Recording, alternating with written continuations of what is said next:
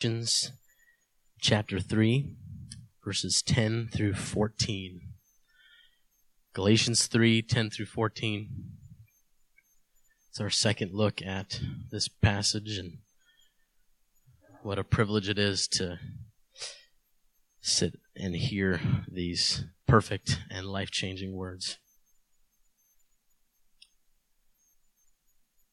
For all who rely on the works of the law are under a curse. For it is written, "Cursed be everyone who does not abide by all things written in the book of the law and do them." Now it is evident that no one is justified before God by the law, for the righteous shall live by faith. But the law is not of faith. Rather, the one who does them shall live by them. Christ redeemed us from the curse of the law by becoming a curse for us. For it is written, "Cursed is everyone who is hanged on a tree," so that in Christ Jesus the blessing of Abraham might come to the Gentiles, so that we might receive the promised Spirit through faith. Let's pray.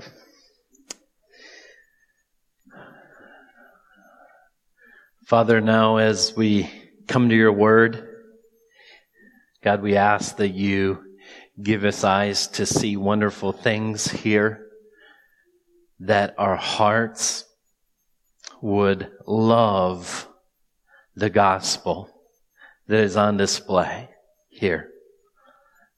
Father, I pray that you work in all of our hearts. Lord, if you don't work this morning, then nothing will be done. We recognize our need for spiritual change by the power of your Spirit. I just pray this in Jesus' name. Amen.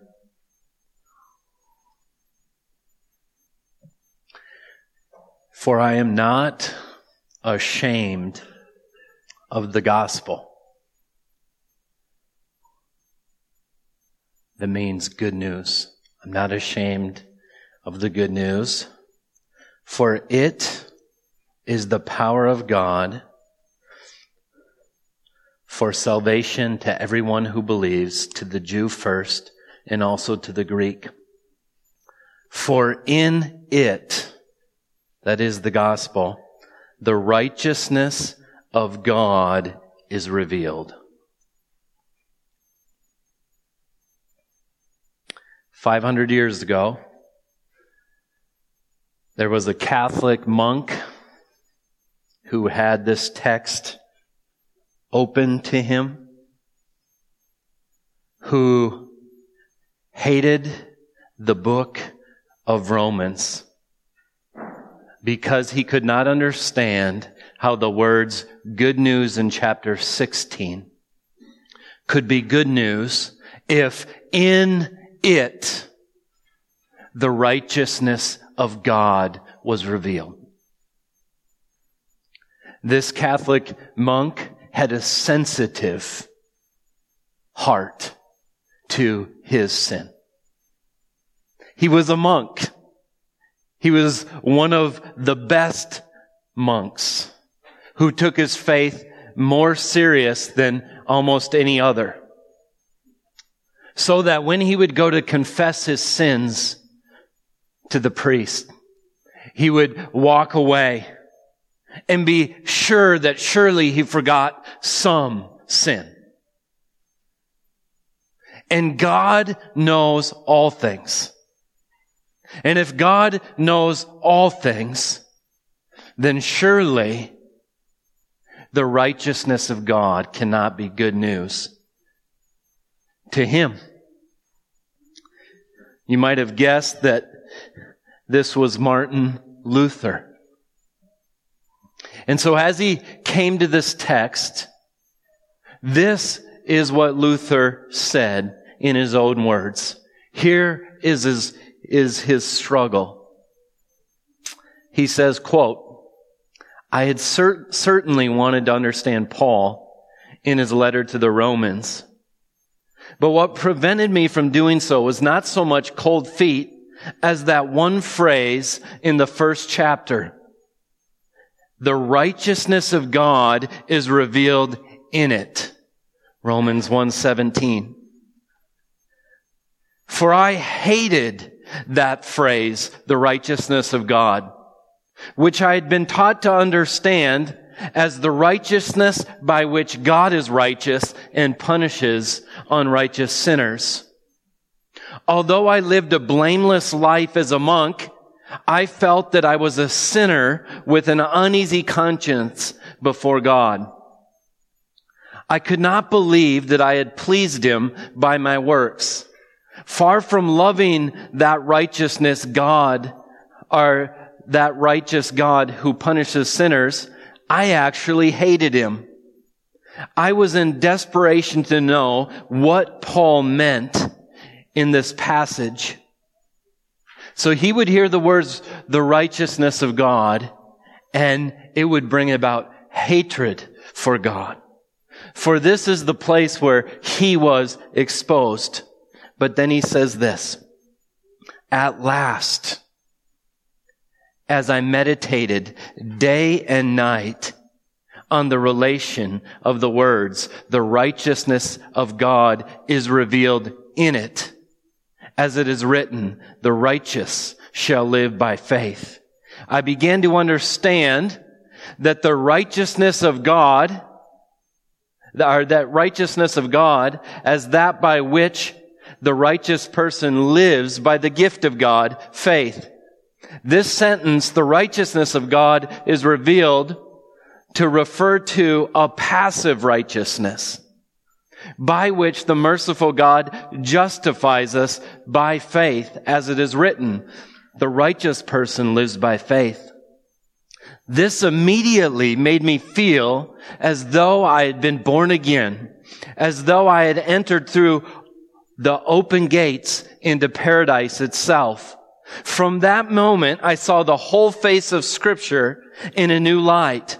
And now, where I had once hated the phrase, the righteousness of God, I began to love and extol it as the sweetest of phrases. So that this passage in Paul became the very gate of paradise to me. He began to love the righteousness of God when he realized it was revealed in time. It was a passive righteousness. It wasn't a standard that he had to accomplish in order to be saved, but rather it was a person in Jesus Christ who lived the life Martin Luther could never live. The only one who never sinned. And to realize God gives the gift of righteousness and faith to the believer. For the first time in his life, he could experience the righteousness of God in a way that caused him to praise God. It was no longer the thing that guaranteed his judgment, but it was the very thing that guaranteed his salvation. Because Luther was so tormented by his sin and miserable to the point of death, the rest of his life, this hindered his theology, actually. Luther didn't go on to write about other doctrines of Scripture that much like Calvin did, because he couldn't get past this one thing. There's one thing. The righteous shall live by faith.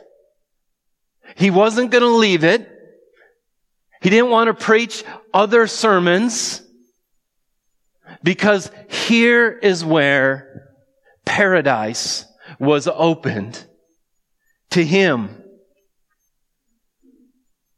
Now, if you remember, we're back in Galatians now. It's been a month since we've been there because of Easter, and I was gone a Sunday. So we're back in Galatians. Let me just remind us a little bit of the context. Remember, Paul went on his first missionary journey up through the southern parts of Galatia, and he planted churches. Some of the first believers ever in those Gentile territories were formed. And as he went through, he was preaching this message, that they should trust in God by faith. They shouldn't leave the faith, that they were saved by faith. He knew the temptation was going to be to live by works and not according to faith. As he's going through these towns, preaching the gospel, persecutors started following him to the point where he got stoned and they thought he was dead. But they drug him outside of town. He revived.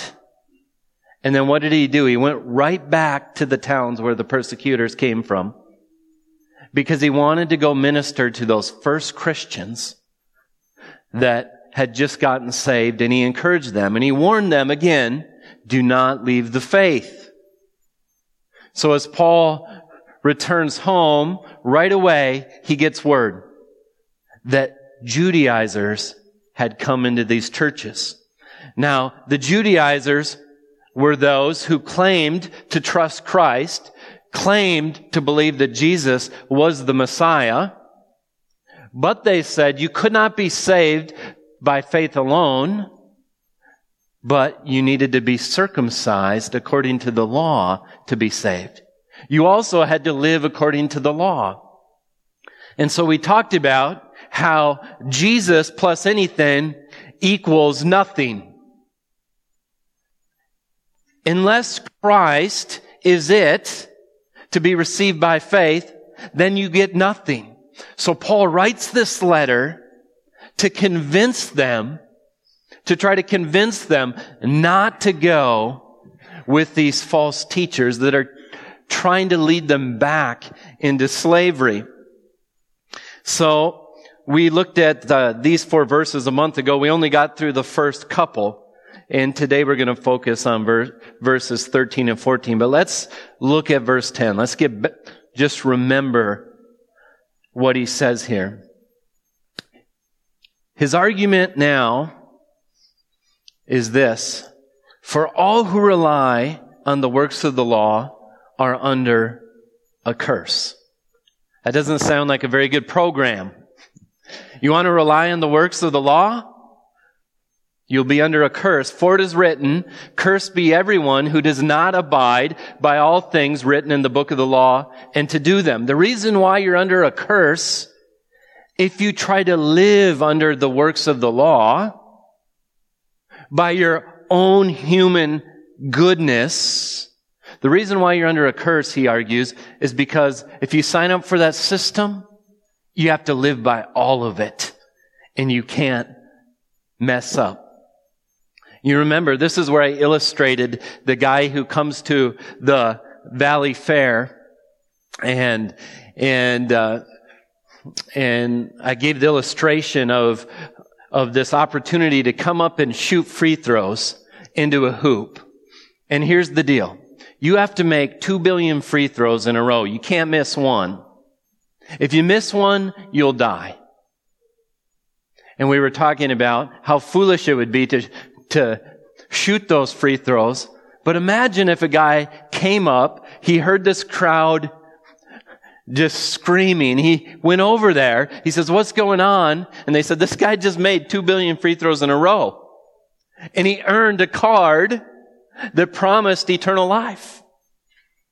And you're like, no way. Who did it? Well, that guy right over there. That guy comes over to you, walks by you and says, hey, I got a gift for you. I want to give you this. And you look at the card, eternal life, and you look at the game, 2 billion free throws, and you think to yourself, well, I'm pretty good. Here, buddy, you keep your card. I'm going to shoot the free throws. This is what the Galatian church is being tempted to do.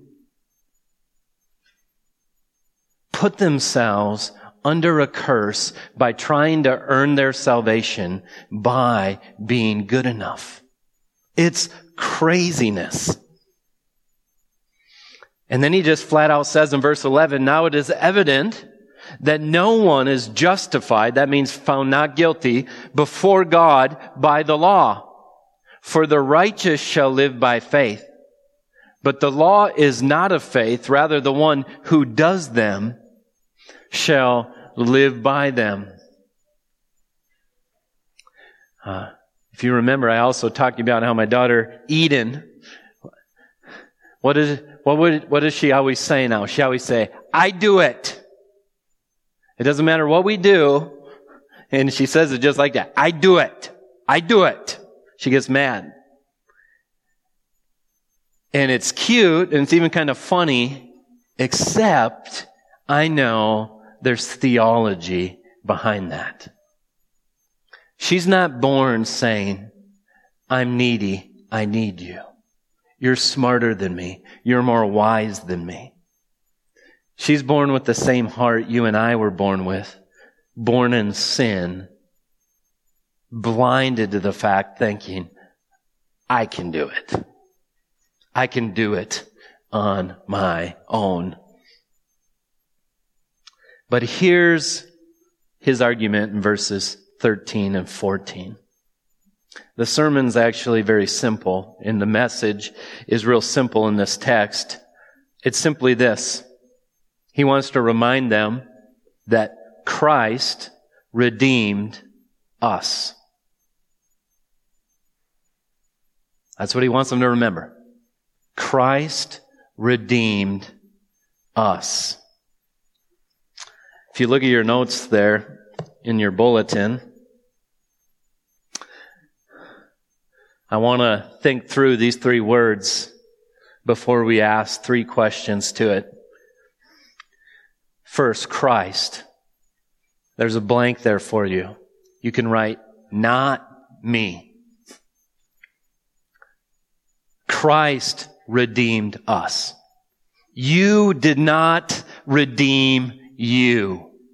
And I did not redeem me. But he says Christ redeemed us. What does redeemed mean? Already set free. Christ already set free us. This is a good argument to the Galatian church. You're going to go submit to slavery under the law in which you're guaranteed to fail when Christ already set free us. You see, it's the temporality of these words matter. That's why in verse 3, Galatians 3:3, he says, are you so foolish, having begun by the Spirit, are you now being perfected in the flesh? He says, you heard me preach the gospel, and you were saved, and you were filled with the Spirit, and now you're going to go back to works? Same sort of argument. Except in this argument, he's saying, back 2,000 years ago, Christ redeemed us. It's a simple argument. What are you doing? You're free. You're already free. And us in particular here, the surprising thing is he's talking to Gentiles who are being told, you can't be saved unless you follow the Jewish law. And Paul's saying, no, Christ redeemed us, me and you already.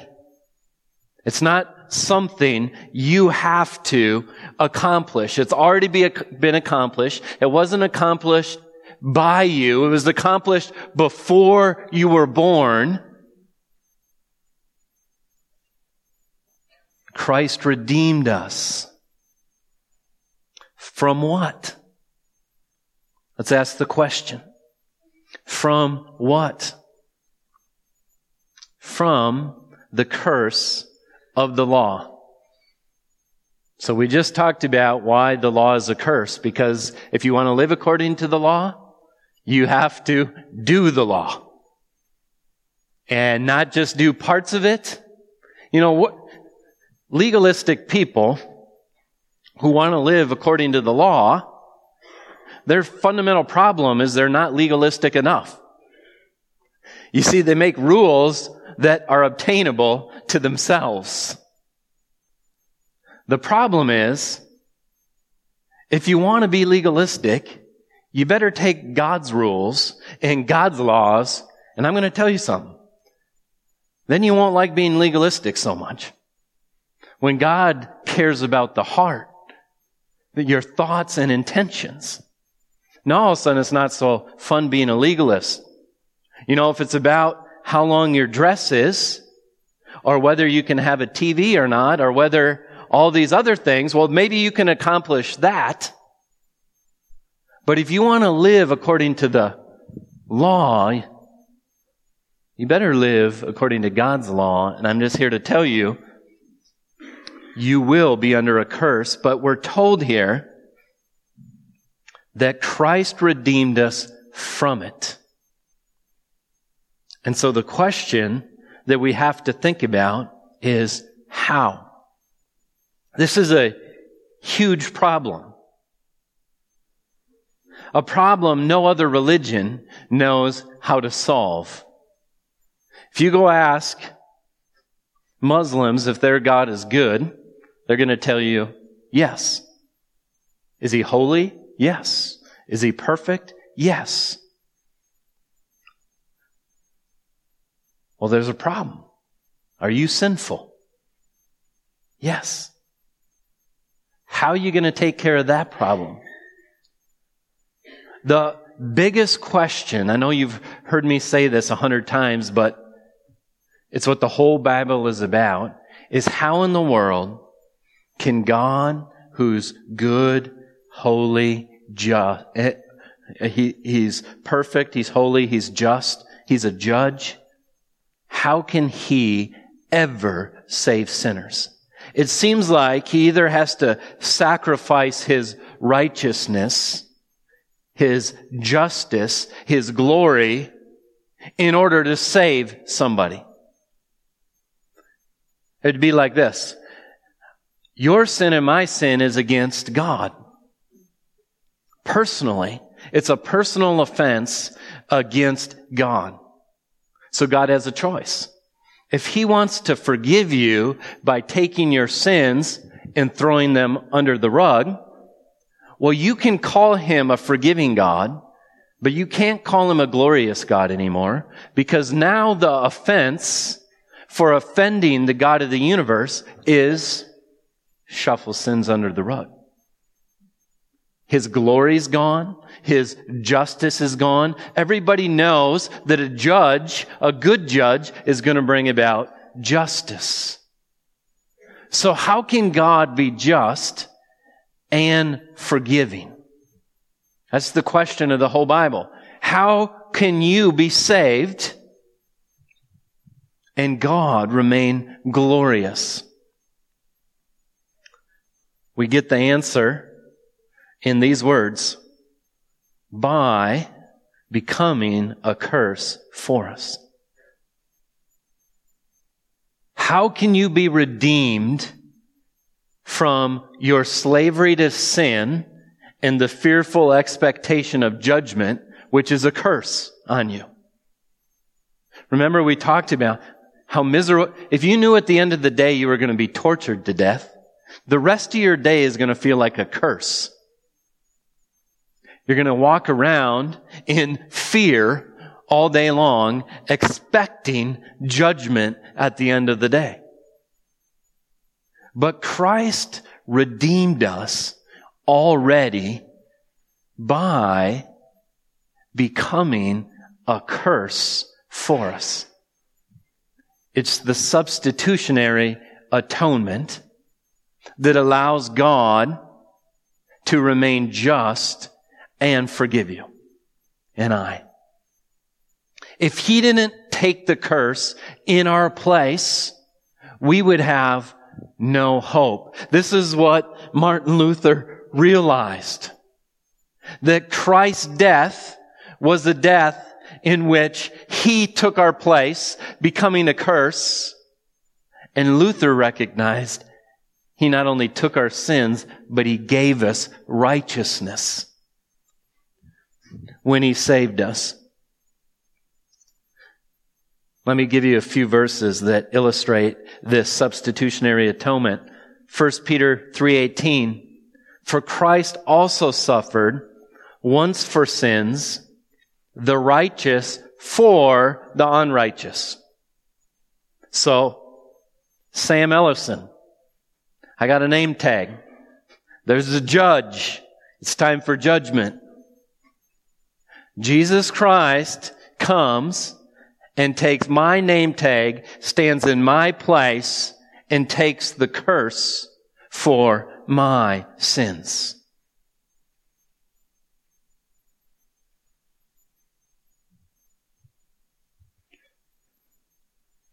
For Christ suffered once for sins, the righteous for the unrighteous. Why? That He might bring us to God by being put to death in the flesh, but made alive in the Spirit. Last week we talked about how Jesus' death was our death. When we trust by faith in Him, we're united to Him in His death. We're united to Him in His resurrection. Our redemption that's already taken place took place because Christ died for sin. He took the punishment for it. He destroyed fear because He conquered death. No longer do we need to live in shame, in guilt, in a fearful expectation of judgment, for Christ has paid the price as our substitute and has been raised from the dead. If you have your Bibles, I want to show you probably one of the most important, if you can say that about Scripture, texts in the New Testament. Romans 3. And we're going to start reading in verse 21. Actually, let's start in verse 20. Romans 3.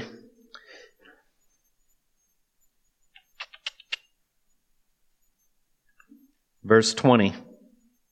For by the works of the law, no human being will be justified in His sight, since through the law comes knowledge of sin. The law is good, you're not. The law comes to show you you're under a curse. But now the righteousness of God has been manifested, been put forth, been revealed to us.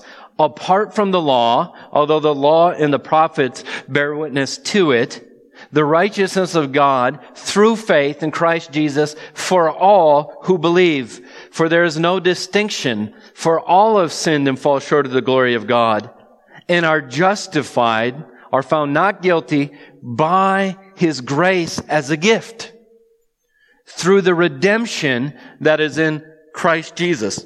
Here's the word, redeemed. Redemption, whom God put forward as a propitiation by His blood to be received by faith. Propitiation means, in the most simple terms, wrath satisfier. It's like a wrath sponge. There's sins here that are going to experience the wrath of God because God is just. They have to. Every sin will be punished. Jesus Christ was put forth to redeem us and to be put forward as a propitiation, as a wrath absorber, so that our sins get punished in Jesus Christ.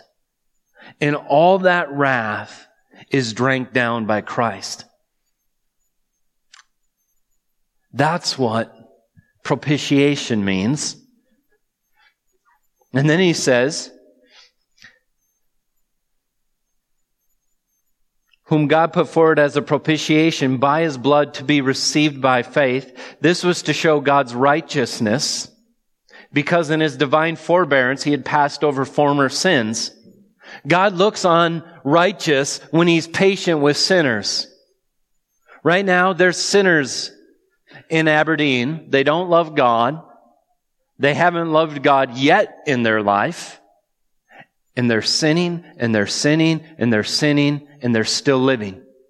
They get to see the same sunset you and I get to see. They get to experience vacations and food and all sorts of blessings. And they're thinking in their mind, God must not punish sin. But we're already warned in Romans chapter 2 not to presume upon the riches of God's patience that he has with sinners. Just because God's patient with you doesn't mean wrath isn't coming for your sins. For he says, you're all storing up wrath for yourself for judgment day.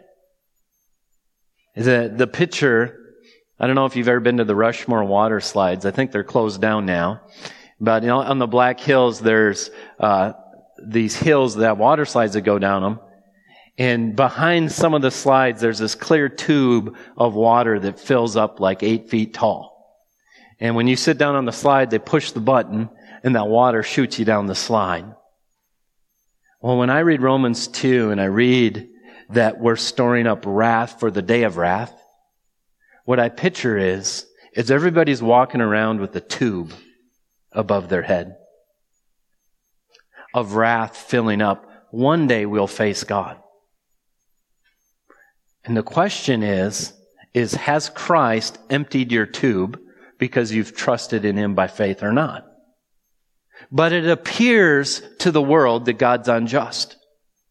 Because these sinners are doing this, God's not striking them with a bolt of lightning. What's going on? How could God love David and Abraham when they were both sinners? That's why the righteousness of God was in question.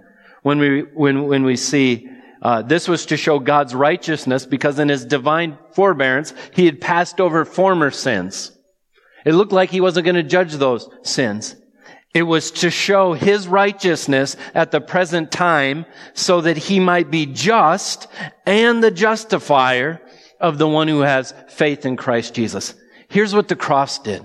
This is God's way of saying, I didn't do this in a corner. I did it publicly in the most religious city on the face of the earth. I put my son up on that cross, and when he was hanging there, innocent, dying under the wrath of God, one of the things I was screaming out is, I am righteous.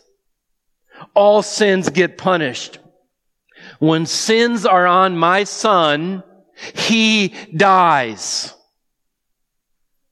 And so God was putting forth at this present time his righteousness so that God could show the world how he could say, I'm a good judge and I will punish sin and I will forgive you. Only Christianity can answer the question, how can a sinner be made right to a holy God? Only through the substitute can we be made right to God.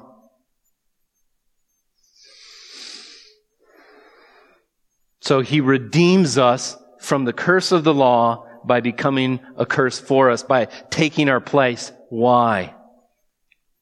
Let's ask this last question here. Why?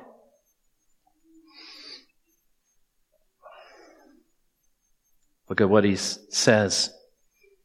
So that in Christ Jesus, the blessing of Abraham might come to the Gentiles. The first reason Christ died is so that God would fulfill his promise to Abraham. Now, God gave several promises to Abraham. Let me read Genesis 12.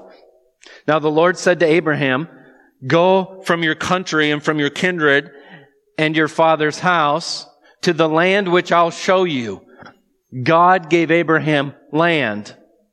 And I'll make you a great nation. He's going to give him a huge family. And third, and I'll bless you and make your name great so that you will be a blessing. I'll bless those who bless you, and him who dishonors you I will curse. And in you all the families of the earth shall be blessed. One of the reasons Jesus took our place, becoming a curse for us, is so that as a child from Abraham's line, blessing can come even to the Gentiles. Remember, this letter is written to a group of people who are being told, God isn't going to bless you unless you live according to the law of Moses. And Paul's saying, no.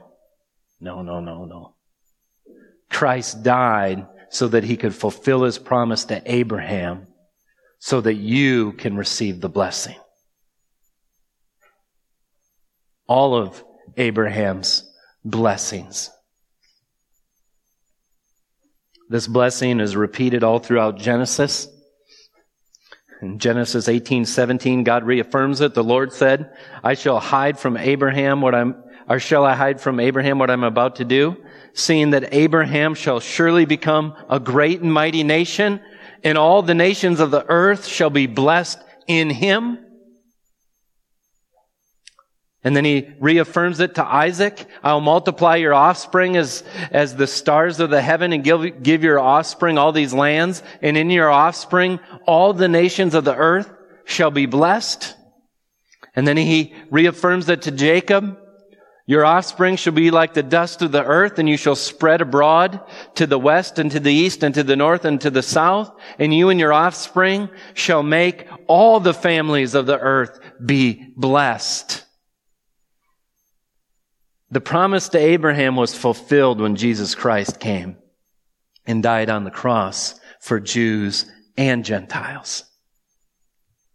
The second reason we see in this text is so we could receive the Holy Spirit. Look at what he says.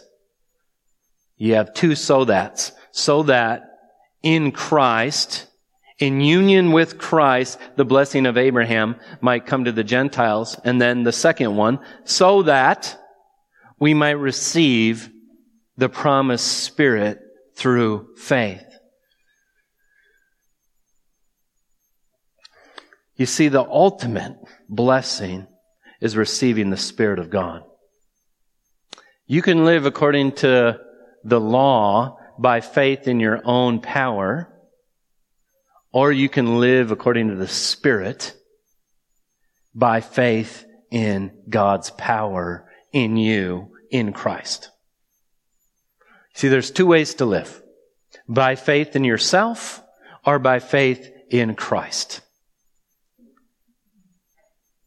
If you live by faith in yourself, you have to live according to the law. Here's the problem. The law is weak.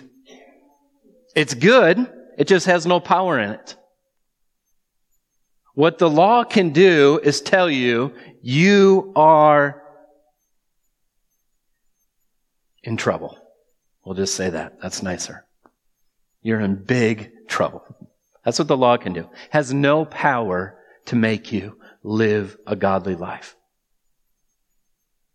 But if you live by faith in Christ, you're given the promise of the Spirit, which has power. Not only to forgive you, to unite you with Christ in his death and resurrection, but also to empower you to live a new life. And so he's saying to the Gentiles, do you not know you're free? And you have the power in your union with Christ? You know, I was just watching one of these Animal Planet shows this week with my girls, and these two bucks were fighting and they got their antlers caught. And so they called the game fish and parks guys to come out and see if they can free him. Well, one of the deer was dead. The other one was really tired and was almost dead. And they came in with a saw and they had to saw the antler off. And so they free the deer, and the deer's sitting there, and he was fighting them while they were trying to free it, but now he's free and he's just sitting there. And they're like poking the deer like, "You're free. Go. Go." And he just sat there for a while, and then all of a sudden it like dawned on him. I'm not caught anymore. This is what Paul's saying to the churches in Galatia. You're already redeemed. You're already free. Live for God in the power of the Spirit. Don't go back to the place where you had no power and where you were living under a curse. Live in the freedom of your salvation. Or it reminds me when Ella was little and we took her out of the crib, and she's pretty little, put her in the queen size bed in her bedroom. And it's like she didn't know she could get out. It was like the best thing ever. Because she would just lay there and she'd wait for us to get her. Now our other daughters figured out when they're in a bed like that, they can get up at 6 a.m. and come wake us up. But Ella didn't know she was free, even though she wasn't in the crib anymore. In the same way, we can forget. Now, I highly doubt that someone's going to come up to you this week and try to convince you not to trust in the grace of Christ, but to submit to a law of slavery. Like, I doubt that's going to just be the proposition on the table, but I guarantee you're going to have to battle it this week. It's way more subtle, but you're going to have to battle it. So let me help you see this. You see, if we just preach a sermon and you say, "Oh, that's good and right," but you don't know what to do with it, well, what good is it? Unless we know how the Word of God applies to us and not just to them. So first, in application, remember God saved you to produce fruit for His glory. Let me give you a few texts. John 15:5. I am the vine, you are the branches. Whoever abides in me and I in him, he it is that bears much fruit. For apart from me, you can do nothing. Anything you attempt to do this week apart from God is just as stupid as these Galatian new believers thinking they're going to try to do it by their own strength and their own power according to the law. And then a few verses later in John 15, he says, if you abide in me and my words abide in you, ask whatever you wish and it will be done for you. By this my Father is glorified, that you bear much fruit and so prove to be my disciples. So here's one of the things I'm saying to you. Live this week. Why were you saved? To glorify God by producing fruit unto His glory. How do you produce fruit unto His glory? When you live according to His power by faith in Christ. Here's the way Peter says the same thing. He bore our sins in His body on the tree. That's substitution. That, here's the purpose, we might die to sin and live to righteousness. So live. Remember, God saved you to produce fruit, not to earn your salvation, but to bring glory to Him. Second, recognize when you are living by faith in your own identity rather than your identity with Christ. Now, this is a little more tricky. This is a little more biblical counseling-esque, you could say. Do you know how to recognize when you're not living by faith in Christ and when you're living by faith in your own identity? You see, everyone in this room has the ability to live according to your own image of who you are. To answer that question for yourself. Everyone's asking this question, who am I? When you get up in the morning to put a shirt on, you're answering that question. Which shirt are you going to pick? When you enter into a social setting, you have a conception in your mind. I'm shy. I'm not very talkative. I'm outgoing. I need to be smart. I fill in the blank. We all answer the question of who I am in various ways. And so the question is, how do you know when you're living according to that picture and not the picture of who God says you are in Christ? Well, I'm going to give you a few symptoms here. When you find yourself worrying what others think, it's a sure sign that you're living according to your identity in yourself. See, in your self-identity, it's like this cup of water here. On a good day, if you're an outgoing person, well, you just nail it then when you're with the group. Whoa, whoa, whoa, whoa. You know, you're just on top of all the topics. Everyone loves being around you. You're bubbly. Oh, I did pretty good today. Problem is, you'll never fill this cup up. You'll never be able to do it well enough. You'll never be able to fill it up. But if you believe in who you are in Christ, well, our identity isn't based off our performance. It's gifted to us in our union with Christ. And this is always overflowing.